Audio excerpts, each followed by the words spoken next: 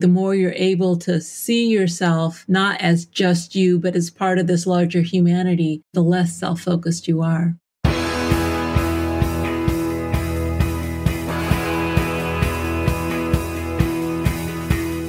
Welcome to The One You Feed. Throughout time, great thinkers have recognized the importance of the thoughts we have. Quotes like, garbage in, garbage out, or you are what you think, ring true. And yet, for many of us, our thoughts don't strengthen or empower us. We tend toward negativity, self-pity, jealousy, or fear. We see what we don't have instead of what we do. We think things that hold us back and dampen our spirit. But it's not just about thinking. Our actions matter. It takes conscious, consistent, and creative effort to make a life worth living. This podcast is about how other people keep themselves moving in the right direction, how they feed their good wolf.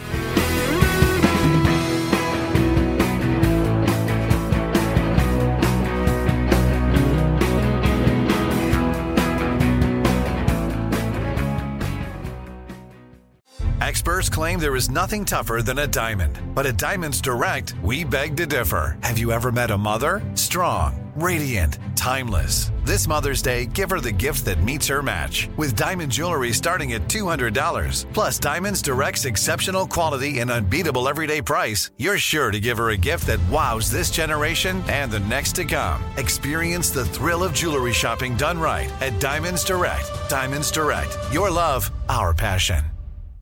I'm Jordan Gonsalves, and I'm a journalist.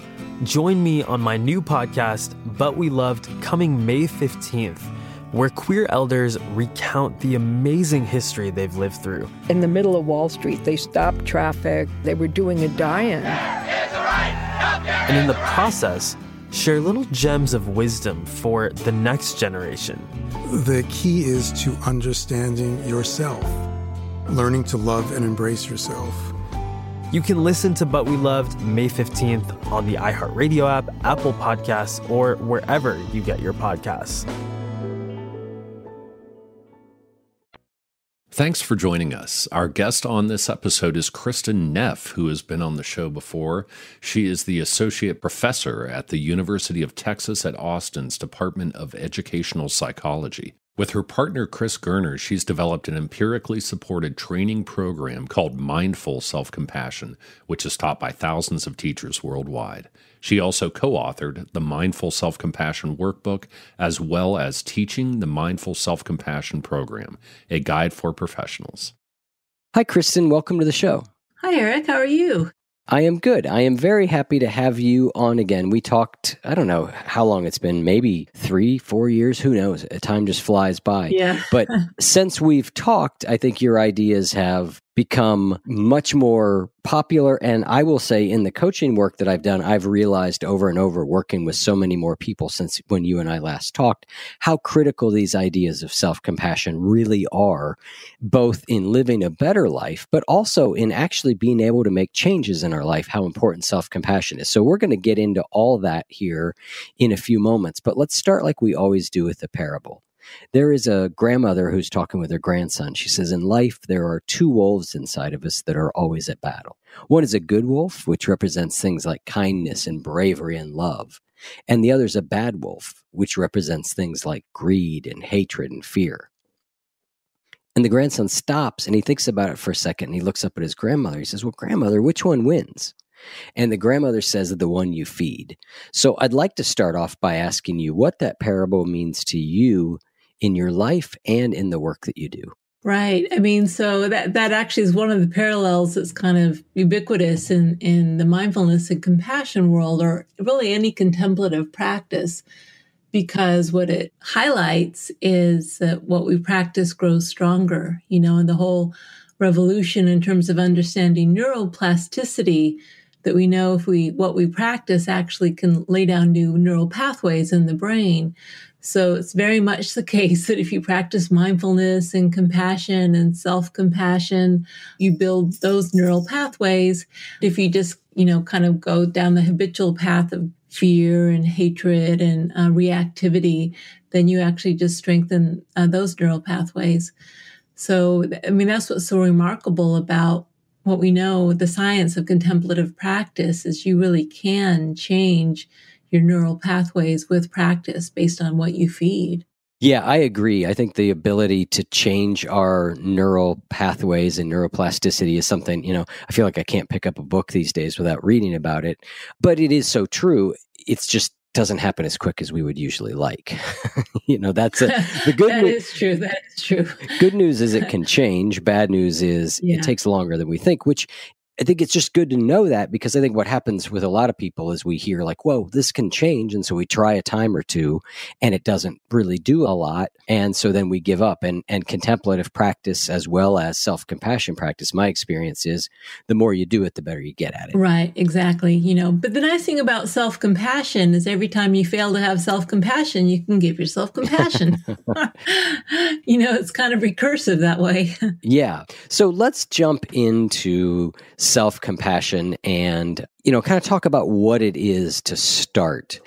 For people who aren't familiar with the term, let's talk about what is self-compassion, and then let's talk about why it's important. The easy way to think about what self-compassion is just treating yourself with the same kindness, support, care that you would show to a friend you cared about when they were struggling in some way. So it's just really doing a U-turn and giving the compassion you would normally show to others to yourself. And so that's kind of the simple version. My model of self-compassion is a little more complex. And I do think it's important because you might say that the components of self-compassion are also a recipe for how to give yourself compassion. So it really starts with mindfulness. We've heard a lot about mindfulness these days, but we really can't have self-compassion without mindfulness. We need to be able to notice when we're struggling, when we're suffering, instead of avoiding it or resisting it, or also instead of just being lost in it, swallowed up by it. We need a little perspective to say, hey, I'm having a hard time. So that's the mindfulness. And then we do respond with this kindness, again, like we would treat a friend, as I said. But there's a third element that's actually really crucial, and that's framing our experience in light of the shared human experience. The third component is common humanity, right? And actually the word compassion in the Latin, cum means with, passion means suffer with. There's an inherent connectedness in compassion, which makes it very different from pity, right? So for instance, self-pity is not healthy. Self-compassion is healthy. What's the difference? Other people, right? So self-pity is woe is me. It's kind of a very egocentric, self-focused attitude.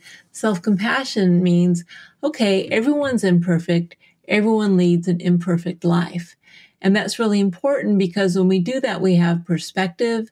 We actually feel connected to others and our struggles as opposed to separated from them. And it also gives us some perspective, which really helps. I've been working on a video for people, and I've been talking about taking different perspectives.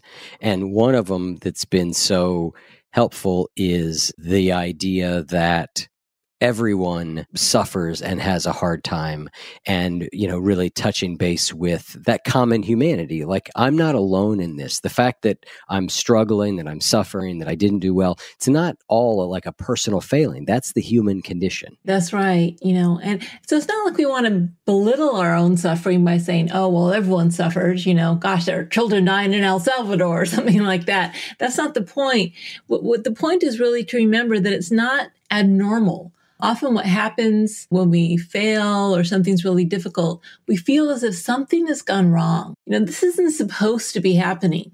And when we fall into that trap, we kind of believe what's supposed to be happening is perfection, and that somehow everyone else there in the world is not having problems or is leading a perfect life, and it's just me who's struggling or just me who feels inadequate. And that really adds insult to injury. It makes it seem much worse than it actually is when we think not only are we struggling, we feel all alone and isolated in that struggle. So it's really just basically correcting that illusion we fall into of being alone. But, we also have to acknowledge it doesn't mean that all people struggle in the same way or that the amount of struggle is the same. It's not. Each person's experience is totally unique and different. And yet, the fact that we do suffer is what unites us as human beings. Right. So you say that the quintessential self-compassion question is, what do I need? So sometimes what we actually need is to make a change, right? When we notice we're engaging in a behavior that's unhealthy, or maybe we're in a job or a relationship that's unhealthy, sometimes acceptance actually isn't what we need. What we need is to take action in some way. Maybe we need to leave the relationship, or maybe we need to, to do something differently, or, meet our needs in a different way than what we're currently doing. And so that's really where wisdom comes in. What do I need is the question we need to ask ourselves. And typically wisdom can give us the answer, or at least point us in the right direction. We can't always assume it's going to look one way. It's going to vary day by day. Yep, exactly. So let's talk about some myths of self-compassion that I think make a lot of people sort of turn away from it prematurely or not investigate it. So I thought we could walk through a few of these before we go deeper in how to practice it. So the first is this thing that people often say, which is, doesn't self-compassion just mean throwing a pity party for poor me? How would you answer that? There's basically 5 main myths of self-compassion. That's one of them, that it's self-pity. And I think that's when people don't understand the common humanity aspect of self-compassion, right? So ironically, self-compassion reduces self-focus, even though it's got the S word in it. It doesn't highlight the sense of self. It actually reduces it. So what is self-focused is when we're saying, oh, I'm so horrible. I'm, judging myself and I'm blaming myself. It's a very self-focused state. When you say that, hey, this is part of the human condition, everyone fails. When you kind of relate to your own experience from this larger perspective, you actually have less self-focus. So for instance, we know people with more self-compassion, they're less likely to ruminate. They're less likely to get stuck in thoughts about themselves, or more able to take a broader perspective. It's an understandable fallacy that people have, but it's actually just the opposite. When you have self-compassion, you take yourself less personally, ironically, which is why it leads to less self-pity, not more.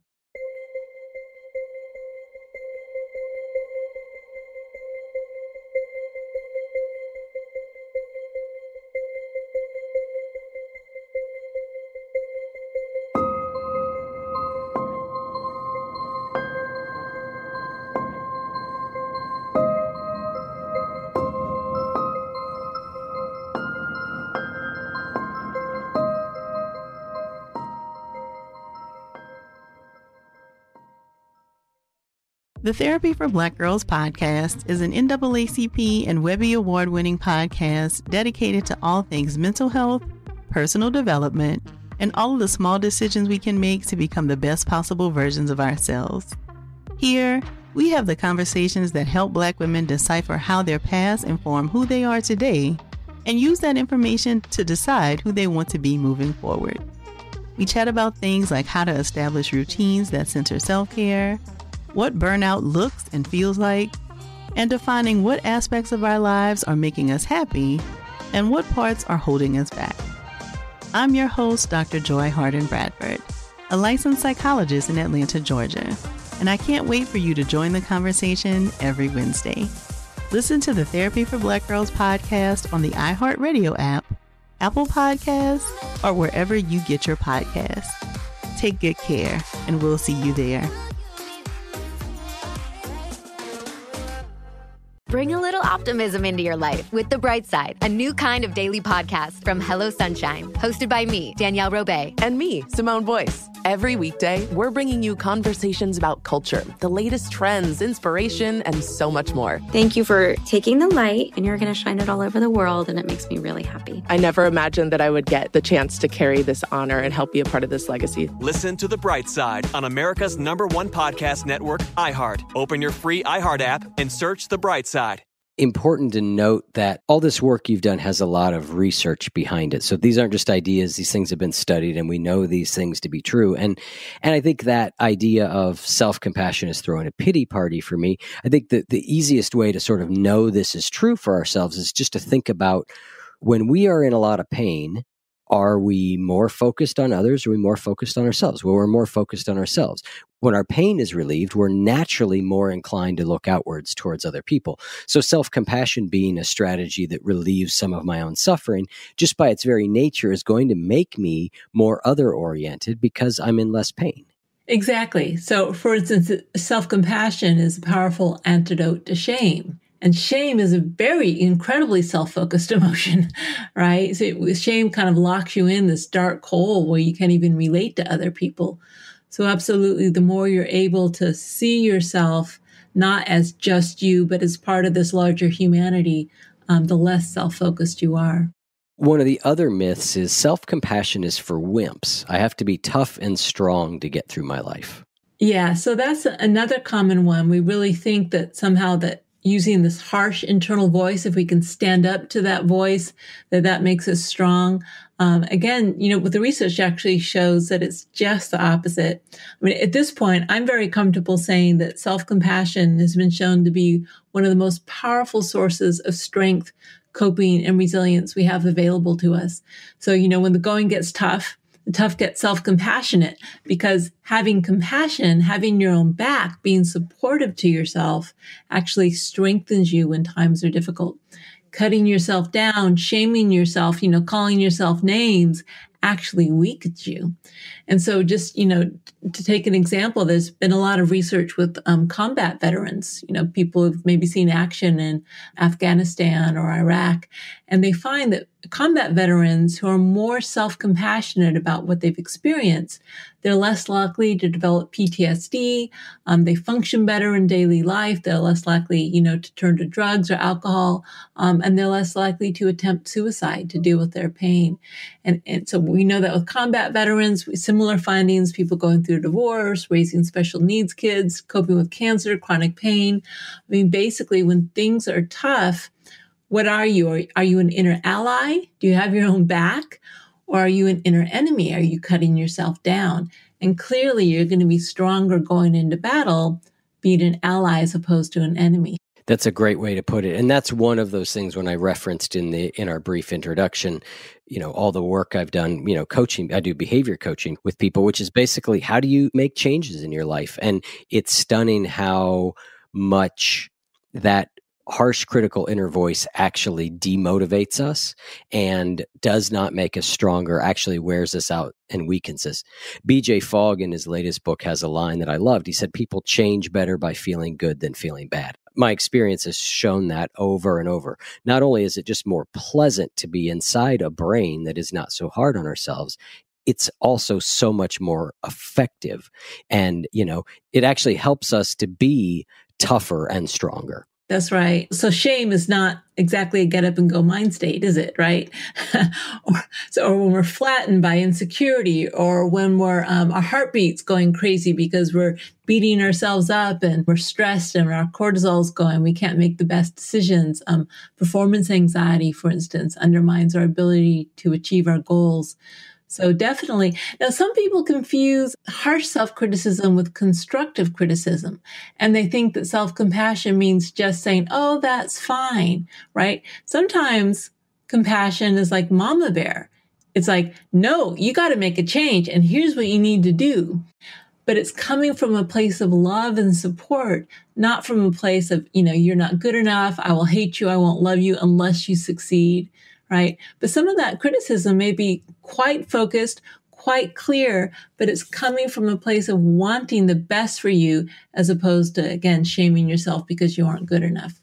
And we know just the same as motivating our children, it's actually more effective in the long run to motivate them with constructive criticism than with shame and destructive criticism. It's the exact same thing with ourselves.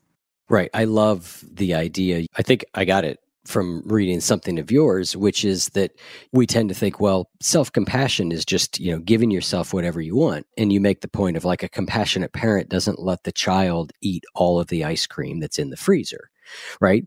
It's not about like you just give yourself everything and anything you want. It's about wisdom, but it's about kindness. And I love that idea because I think one of the hardest things that people wrestle with balancing, and I know I have, and figure out is like, where do you draw the line between sort of giving yourself a break and also holding yourself accountable.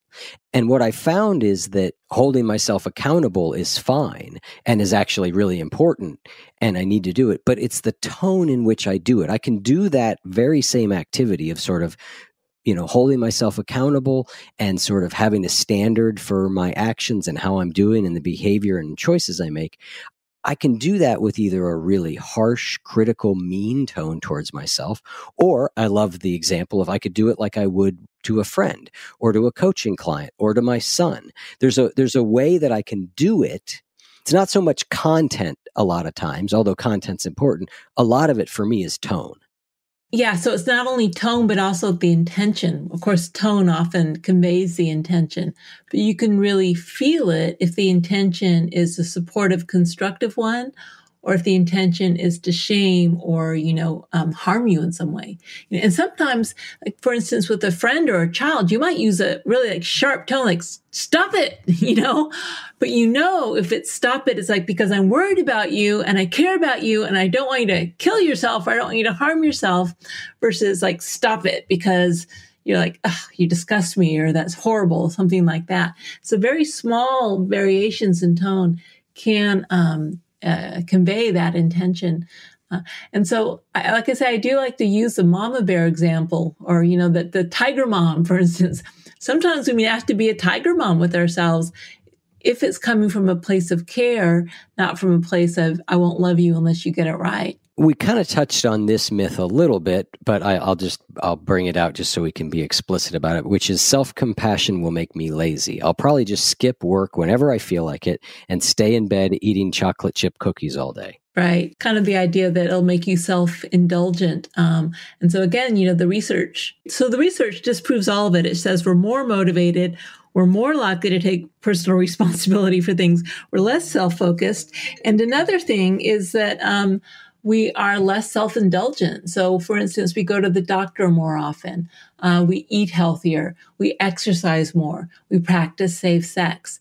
And that's basically because when we care about ourselves, right, we're going to do what we need to be healthy. What is self-indulgence or laziness? That's kind of we're having short-term pleasure at the expense of long-term harm.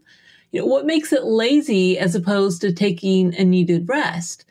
Well, the difference is, if it's lazy, that means somehow that's interfering with what you need to get done, whereas taking a needed rest means, this is appropriate, right?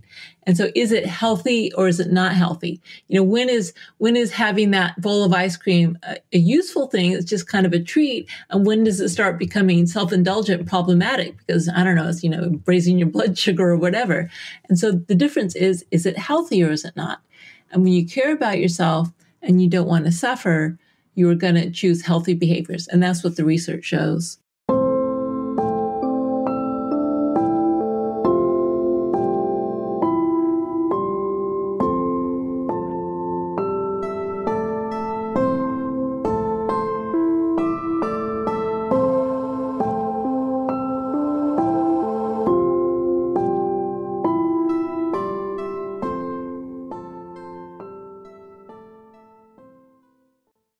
The Therapy for Black Girls podcast is an NAACP and Webby Award-winning podcast dedicated to all things mental health, personal development, and all of the small decisions we can make to become the best possible versions of ourselves. Here, we have the conversations that help Black women decipher how their past inform who they are today, and use that information to decide who they want to be moving forward. We chat about things like how to establish routines that center self-care, what burnout looks and feels like, and defining what aspects of our lives are making us happy and what parts are holding us back. I'm your host, Dr. Joy Harden Bradford, a licensed psychologist in Atlanta, Georgia, and I can't wait for you to join the conversation every Wednesday. Listen to the Therapy for Black Girls podcast on the iHeartRadio app, Apple Podcasts, or wherever you get your podcasts. Take good care, and we'll see you there. Bring a little optimism into your life with The Bright Side, a new kind of daily podcast from Hello Sunshine, hosted by me, Danielle Robay. And me, Simone Boyce. Every weekday, we're bringing you conversations about culture, the latest trends, inspiration, and so much more. Thank you for taking the light, and you're going to shine it all over the world, and it makes me really happy. I never imagined that I would get the chance to carry this honor and help be a part of this legacy. Listen to The Bright Side on America's #1 podcast network, iHeart. Open your free iHeart app and search The Bright Side. So now we sort of have talked about why people would want self-compassion and some of the myths around it. So let's talk about practicing self-compassion. So if we had to give people a very short couple minutes on here's where to get started with self-compassion, what would you say? There's a couple ways to approach self-compassion. Probably the easiest thing to do is to draw off what we already know, which is how to be compassionate to those we care about, right? And actually, usually the best context to think of in terms of how to be compassionate is our close friends. Because let's face it, sometimes our partners or our kids, they're almost like too close and we aren't at our best with them. And people we don't know very well, sometimes we also aren't our most compassionate with them as well. But usually we have some good friends, people we really care about, but who's, when they fail or they make a mistake, it doesn't personally threaten us, which means we're kind of able to access a more caring way of helping. And so if you think, well, if I had a good friend had the exact same situation happen to them, like they said the same thing or they failed in the same way or they're going through the same health issue, what would I say to that friend? What tone would I use? What would my body language be like? And that's a very good template for how to treat yourself, right? So again, you just kind of think of how you would treat another, and then you do a U-turn, and you do that with yourself. And it's funny, for many people, at first, it feels uncomfortable. Like, what do you mean talking to myself like, I'm here for you, what do you need? Or, I believe in you, or I support you. And it seems so strange to talk to yourself in this kind of second person way. And yet we do it all the time when we criticize ourselves. Oh, you're such a fool. You're such an idiot, right? We don't even think about that one because we're so used to it. Right. So we're actually used to speaking to ourselves all the time in this kind of second person way. So what we're just doing is changing the tone and the content of it. And it does feel awkward at first, but you start getting used to it. After a while, it starts to feel more habitual and we start to really listen to ourselves. You can also do it in the first person, like, may I be happy, or may I be safe, or, kind of phrases like that with the I, if that feels more comfortable. But usually it's a little more powerful to do it in the second person, because when you do that, actually one of the things it gives you perspective. So instead of being lost in the pain, lost in the shame, it's like, oh, wow, you're really hurting. How can I help you? And that little bit of perspective taking to yourself also gives you a little bit of distance so you aren't so identified with the pain. That's one way to do it. Another really kind of useful and easy way to tap into self-compassion is to do it physiologically. Right. So what we know is when we're criticizing ourselves, when we're, really upset, we're in a fight or flight mode. Our sympathetic nervous system is activated. We're releasing cortisol, adrenaline. We feel frightened because there's, some fear that I'm not lovable, or I'm going to, make some huge mistake and my life's going to be over. Right. Your sympathetic nervous system is activated naturally that way. And when we give ourselves compassion, it actually activates the parasympathetic nervous system. That's kind of, when we feel connected to others, when we feel cared for, we release oxytocin, other opiates, our cortisol goes down, our heart rate becomes more variable as we become more flexible. One of the ways we can actually activate this sense of safety and the parasympathetic system is through touch. As human beings, we're exquisitely designed to respond to touch, because the first 2 years of life, right, the primary way the infant and parents convey safety, care, back and forth is through touch before language sets in, right? And so the human body is designed to respond to caring touch by feeling, safe, relaxing, calming down, again, releasing these oxytocin, opiates, etc. So what you can do is put your hands on your heart, or cradle your face in your hands, or hold your own hand, or give yourself a hug. I mean, people are different in terms of what works, and you got to kind of check it out. But you can actually start with your physiology. And what that does is, first of all, like if you just put your hand on your heart, it reminds you of your own presence. And then it kind of, your body says, oh, okay, I'm being held literally by myself. And then you calm down. And then that's often a really good place to start to be self-compassionate. So, sometimes you don't even need words, but if you were to put your hands on your heart and say something like, oh, this is really hard. I'm so sorry. It will be okay. Something like that. Something you would just quite naturally say to a friend or a child. Your body really responds. Excellent. Would this be a good time for us to do a self-compassion break? Sure, yeah. Okay. So the self-compassion break is one of the most popular practices from the Mindful Self-Compassion program that I developed with my colleague, Chris Germer. And it actually uses both. It uses language, the type of thing you might say to a friend, and it also uses touch. So I'd be happy to lead you through that. So you may want to close your eyes if that feels comfortable. You don't have to, but it often helps if we close our eyes to go inward a little bit more. Maybe before we do the practice, just taking a few deep breaths, because we've just been talking a lot. Just kind of imagine releasing some of the tension of thinking. Okay. So what I'd invite you to do is to call to mind some real situation in your life right now that is a little bit distressing. Okay, so this could be a relationship issue. It could be something happening in your life that's troubling.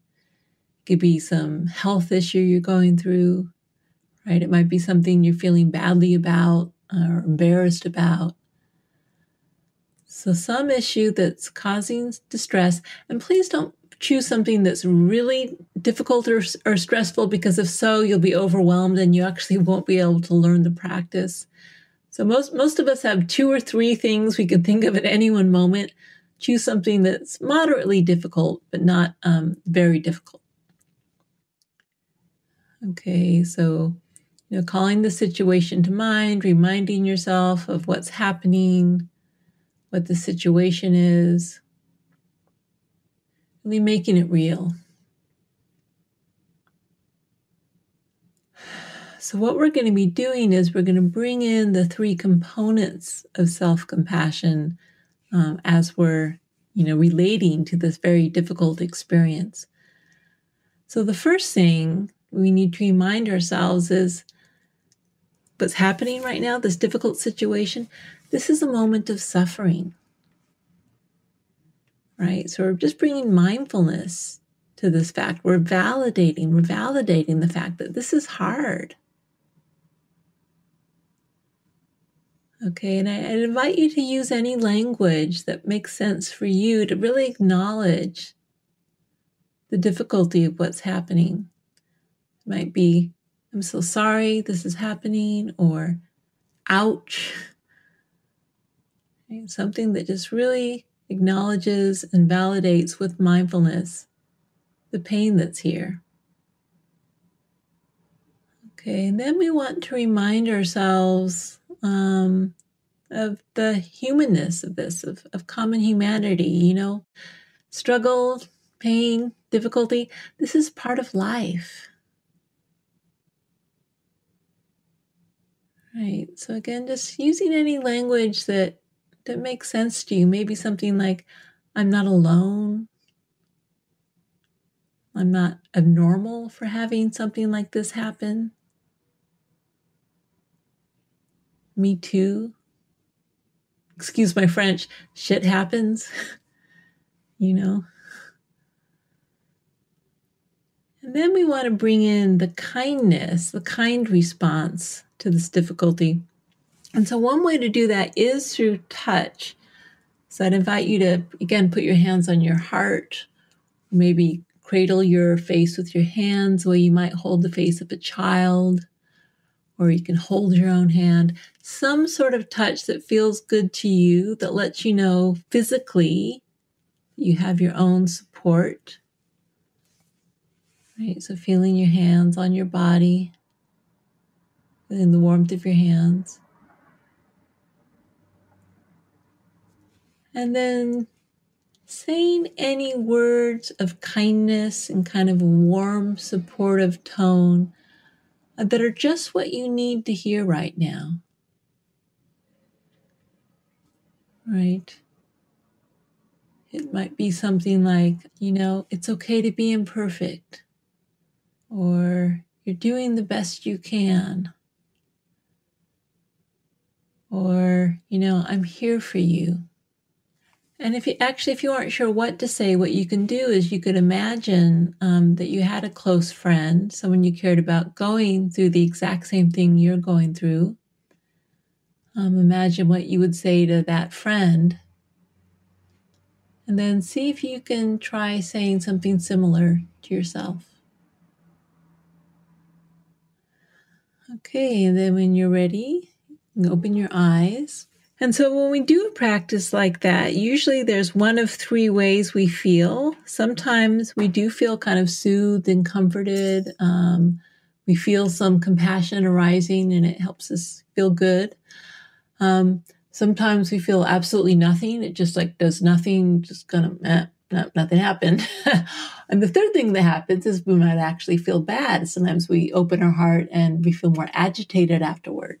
And all three reactions are actually completely normal, and none of them are better than the other. Sometimes if we spent a lot of time kind of closing our heart down to just deal with life, and we let the fresh air of the compassion in, it's almost like a house on fire. You open the doors of the house and the air rushes in and the flames rush out. It's actually a term for that called backdraft. Sometimes that happens. It doesn't mean you're doing it wrong. It means you're doing it right. But just to say, whatever your reaction is, it doesn't really matter. What we're doing here is we're setting our intention to be kinder to ourselves. The practice actually rests on our intention, and we do it and we practice, and eventually then it starts to bear fruit. So whatever you're feeling right now, good, bad, or nothing, it doesn't really matter. The important thing is we just practice this new way of being to ourselves. Wonderful. Well, thank you for leading us through that. And I really like what you said there at the end about we keep practicing regardless of how this particular event went. I'd like to ask you about doing self-compassion in the midst of a lot of real self-critical thoughts. So an example would be, I work with a lot of people who they have a lot of self-critical thoughts. They tend to be the sort of people where they haven't been exercising for quite some time, but they start by walking a mile a day. But the thought that's going through their brain the whole time, what they're saying to themselves is like, well, a mile a day is not enough. You should be doing way more than that. Like, how did you even get yourself into this place where all you can do is a mile a day? As an example, how do people work with these really strong negative judgments? So one of the ways you can work with the inner critic is actually quite helpful, is to realize that even though it doesn't necessarily work this way, your inner critic is actually trying to help you. It's often not helpful. I mean, it's actually usually really counterproductive. But what's happening when we criticize ourselves is that part of us feels threatened. Right? So that voice saying, I can't believe you only walk a mile a day. It's not enough. And how did you get yourself into this? That's a part of us that feels threatened. Either it's threatened because we might be afraid that we aren't going to be healthy. We might feel threatened because we think we don't look the way we should and other people will reject us. We might feel threatened because of something that happened in our past or early childhood, right? There's a lot of different reasons why we feel threatened, but almost always self-criticism rises from a feeling of threat. And what we're doing is we're trying to use that fight, flight, or freeze response to deal with the threat. Either we attack ourselves, that's the fight response, or we flee, we isolate ourselves in shame, or we freeze, we get stuck in rumination. And so when we realize that the inner critic is trying to actually help us be safe, then what we can do is, instead of judging ourselves for judging ourselves, which just makes things worse, we can actually say, oh, okay, I see. Oh, thank you for trying to keep me safe. I hear you. Okay, you're worried. Got it. Okay, we'll see what we can do, right? And then once the inner critic kind of feels heard and listened to, then it's actually easier to bring in another voice, which is kind of the more compassionate voice, which also wants us to feel safe. And it's kind of quite remarkable to realize that our inner critic and our inner compassionate self, they both want us to be safe. But the critical voice is just, all it knows is fear. That's kind of the only voice it has. Whereas we also have this wiser, kind of more mature voice that can use the safety of care, encouragement. And so once we do that, again, we don't want to shut down the inner critic. We just want to say, okay, thank you very much for trying to keep me safe. I really appreciate it. And then we can try to use, encouragement. Okay, so maybe we can try to do a little more tomorrow. So we want to keep high goals, the long-term goal high. But we want to take baby steps, right? Can I just do 5% more or 5% more instead of 300% more? And that kind of, slow, incremental improvement with encouragement it's easier to get in to listen to those voices once we realize that our inner critic is actually trying to help us. Shutting it down just makes it worse. Right. And so one of the things that I think happens a lot with this sort of thing, and I think you use the term backdraft for it a little bit, but as we use some of these phrases and some of these kindnesses, it's almost like we don't really believe them. So is it a matter of continuing to practice till we come to believe? Is it a matter of continuing to experiment till we find the phrases and ideas that work for us? Both? It's really both. So you don't want to use language that you're having an argument in your head with, like, oh, that's just a load of malarkey. That's not going to be helpful, right?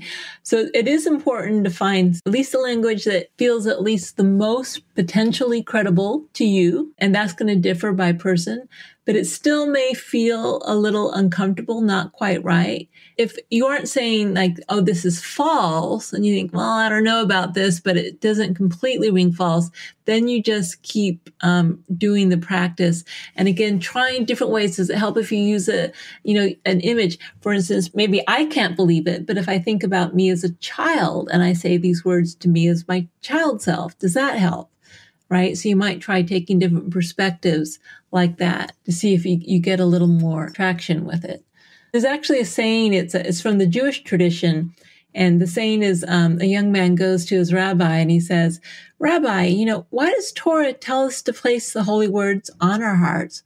Why doesn't it tell us to place the holy words in our hearts? And the rabbi responds, well, because as it is, our hearts are kind of closed, so we can't put them in our hearts. So we place them on our hearts, and there they stay until one day the heart breaks and the words fall in. Right? And so that's kind of what we're doing. We're just kind of like continually doing the practice, again, like the one you feed, and eventually it starts to make a change. Well, Kristin, thank you so much for taking the time to come on the show. I think your work is so important and so valuable. We'll have links in the show notes to your website where you have lots of meditations and different things. And again, I just really appreciate you taking the time to come on. Okay, thanks. It was lots of fun. Okay, take care. Thanks. All right. Bye.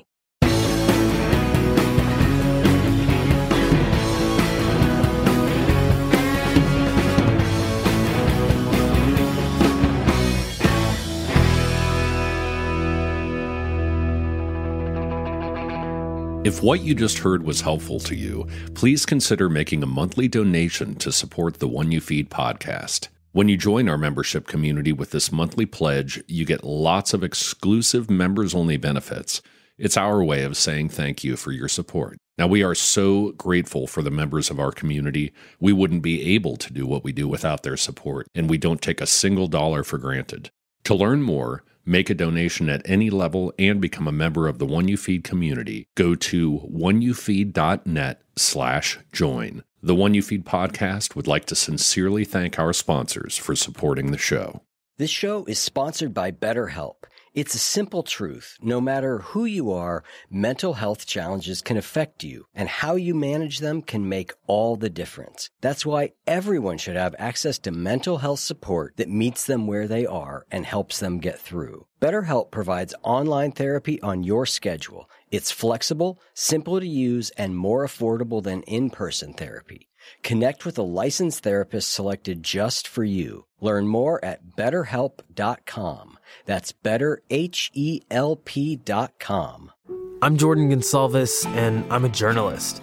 Join me on my new podcast, But We Loved, coming May 15th, where queer elders recount the amazing history they've lived through. In the middle of Wall Street, they stopped traffic. They were doing a die-in.